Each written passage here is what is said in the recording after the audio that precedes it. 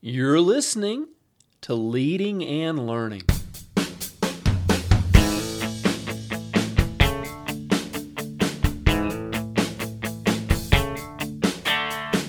This is the place where we talk about practical leadership, theology, fitness, how to create winning habits, and so much more.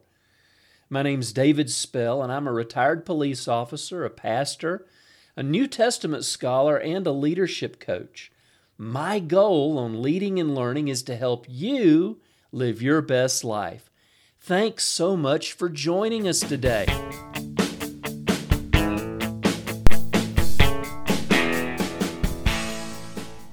Welcome back to Leading and Learning. This is episode number 375, Learning Leadership with Ezra. Now, the verse that I'm going to be working from today is Ezra chapter 7, verse 10, and it says this, "For Ezra had set his heart to study the law of the Lord, and to do it, and to teach his statutes and rules in Israel." Now, I don't know how much time you spend in the Old Testament or how much time you spend in Ezra. I don't personally. I try and get through them periodically, but they're not the highlights on my reading list. But I would encourage you, if you haven't read Nehemiah and Ezra recently, to dig in to those two great books. Nehemiah is a classic study on leadership. Fantastic principles. Books have been written about the leadership principles that Nehemiah applies in his book. And Ezra was from this same time period. Nehemiah came back to Israel after they had been dispersed, after the nation had been really kidnapped by foreign governments and dispersed throughout the known world. Conquering armies often did that to prevent rebellions and those kinds of things. So now, after a generation, Nehemiah is coming back as the governor of this area of Israel, and his plan is to build a wall and to see things reestablished. Ezra, on the other hand, he's coming back at the same time, but as a religious leader. He's coming back to help get the worship of God, Yahweh, reestablished in the temple in Jerusalem. He is a scribe and he's a priest.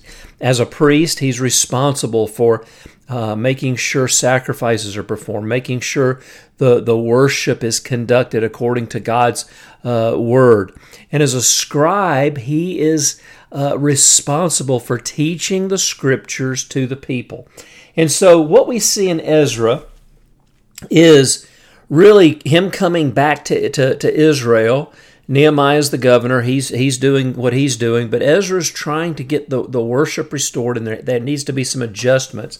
But we find this amazing verse in Ezra chapter 7, verse 10.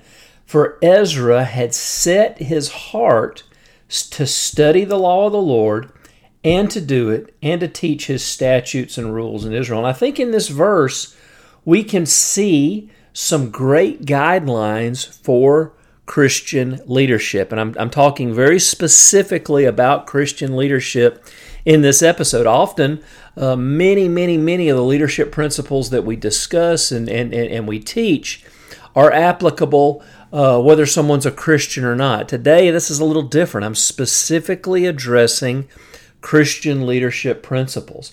And the first thing that we see here is it says that Ezra had set his heart to study the law of the Lord. As pastors, as leaders of any level in a local church or in Christian ministry, God's Word should be focal to our lives. We build on it. Jesus told the parable in Matthew of the people who tried to build a house on the sand without laying a foundation, and when the storm came, it was knocked down. But then there was the man who built his house on rock, and Jesus said that was building the foundation, building the house on his words. And so, as leaders, as Christians, we can't get by on just a surface level reading of the Bible. We've got to dig in. We've got to study the Scriptures to get the most out of them. Abraham Lincoln, the famous 16th president of America, said this: "Give me 6 hours to chop a tree down, and I'll spend the first 4 hours sharpening my axe."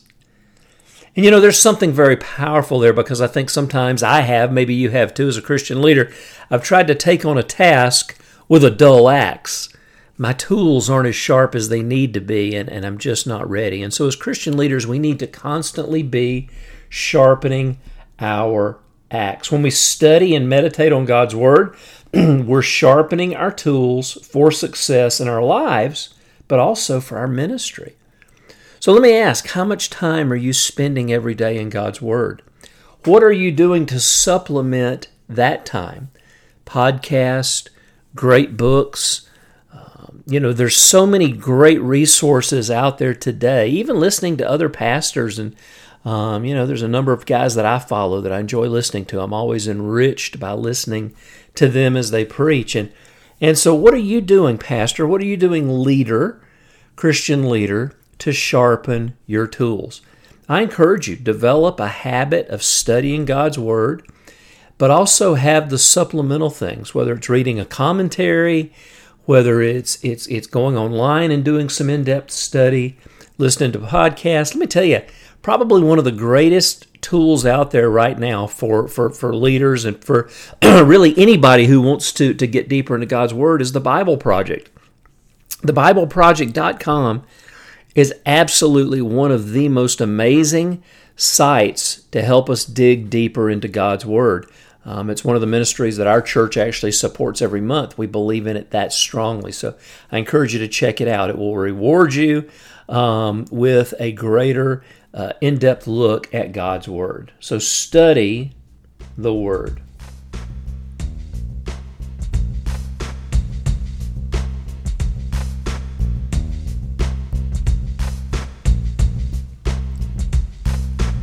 Well, do not go away. We'll be right back. I just wanted to let you know that this episode of Leading and Learning is brought to you by my book, Miracles in Mark. Not only the book, but also the video course that goes along with it. Miracles in Mark is a in-depth study of all of the miracles and supernatural things that take place in Mark's gospel.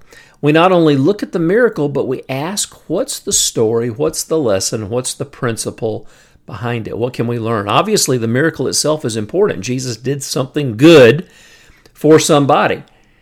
But what's the story? What's the lesson? What can we learn from the miracle? So Miracles in Mark is a great book for personal Bible study as well as for group Bible study. It's been used in a number of different places around the world for group Bible study. It's a great way to get into this incredible gospel and get a better understanding of what Jesus was doing when he did miraculous deeds. And also my video course. There's 25 videos, short videos. They're all 10 or 15 minutes long that go along with this course. And it's a guideline with the book. And just again, this is a great resource for a Bible study in your church, in your home.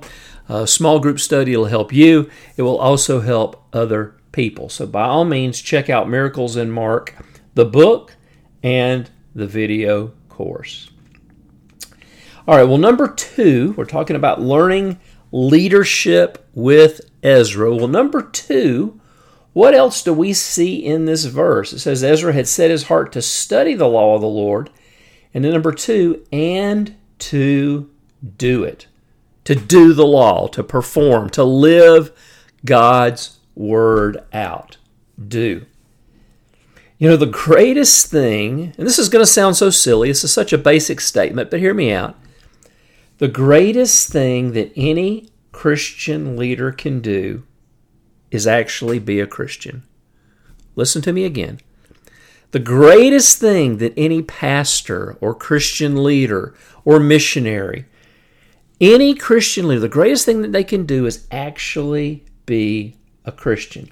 It does me no good to preach God's word, to teach God's word, to talk about God's word, to write about God's word, if I'm not living it out myself. In your daily life, in my daily life, there should never be any doubt about the fact that we're followers of Jesus. So what does this mean? Well, it should affect the way I drive.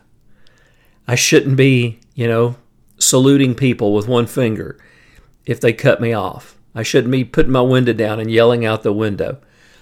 When I go to the grocery store, I shouldn't be yelling at the little teenage girl making minimum wage if she gets something wrong, ringing my groceries up. How do I conduct myself when I'm dealing with a server in a restaurant? Am I arrogant or am I kind and courteous? With my family, and look, I'm guilty of this. We've all been guilty of this at some point in our lives. We treat everybody else with kindness and consideration, but yet we can come home and be impatient and short-tempered and snap at those that are closest to us. We should be Christians in every way. And this is something for the last few years that the Holy Spirit's been just working with me on, just going through the character issues, patience, kindness. How am I treating people? Gentleness. Remember, there should be no doubt about the fact that I am a follower of Jesus. Of all people, we must make sure that we're doers of the word and not just hearers. Christian leader, your life should reflect your faith. Not by how big your church is, not by how many countries you've preached in. No, it's the way we treat people. Am I living out my faith? So we should be studying the Word, but we should also be doing the Word. And then the last one, it says Ezra had set his heart to study the law of the Lord, to do it, and to teach his statutes and rules in Israel. We're called to teach God's Word. And I can hear you now. No, you don't understand, Dr. David. I'm not a teacher. I'm a behind-the-scenes guy. I don't need to be able to teach. I work with the finances. I just stand at the door and greet people. I lead a service team. We're just, passing buckets and doing practical things. I don't need to be a teacher. It's interesting. When you read the New Testament, one of the requirements that the Apostle Paul gave for leaders in his churches, in the churches that he planted, one of the requirements that he gave for overseers and leaders was that person should be able to teach. Check out 1 Timothy 3:2. The person who's going to be a leader in the church must be able to teach. Now, that doesn't mean that every leader and every person who serves in church is called to be a preacher. We know that. You may not be called to be a preacher or a teacher and to be on stage a lot, but that doesn't mean you can't teach. And I get it. Some pastors would much rather focus on preaching than teaching, but I think they should go hand in hand. The gift of being able to teach should be developed, and if you're up front, you're on stage, you're preaching, you're also teaching. This should be something that you should be passionate about, not just proclaiming God's word, but also teaching it. I think that's an important skill set that every Christian leader should have, especially those that are out front. But you say, no, I'm behind the scenes. I don't need this. No, you do. Every person who serves may not be called to be a preacher or teacher, but we can all learn to teach. Now, I'm going to explain why in just a second. You might be behind the scenes, but we're all called to teach so that we can follow Jesus' command to make disciples of all nations. Did you know you're a disciple maker? And if you're not, I would really encourage you to reevaluate not your relationship with Jesus. I'm not going to judge you there, but reevaluate what you're doing with your faith. The last thing Jesus told us is go into all the world and make disciples of every nation. He didn't say if you feel like it. He didn't say if you were an extrovert.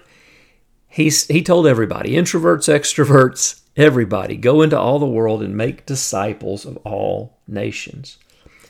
Well, we can't make disciples of all nations unless I have some ability to teach, to be able to break down something that's complicated and make it simple, to be able to help somebody else know what their next step is in their faith. That's all teaching is. Developing the ability to share the gospel in a simple, easy to understand way is a skill that every Christian must master. Teach the Word. And not only are we teaching the Word in that context, but we're teaching the Word in our families. We should be teaching the Word as we develop new leaders. I mean, if you're a leader, you should be looking to develop other leaders. Create other leaders. We don't need leaders that are going to create more followers. We need leaders that anybody can do that. We need leaders that are going to create other leaders, and we can only do that as we learn to teach. So developing that ability to teach God's Word, to teach other important principles about the Christian faith is so very important. So these three things, studying God's Word, doing the Word, actually living it out, living a Christian life, and then teaching the Word. Which one of these would you say is your biggest struggle? We all struggle in some way.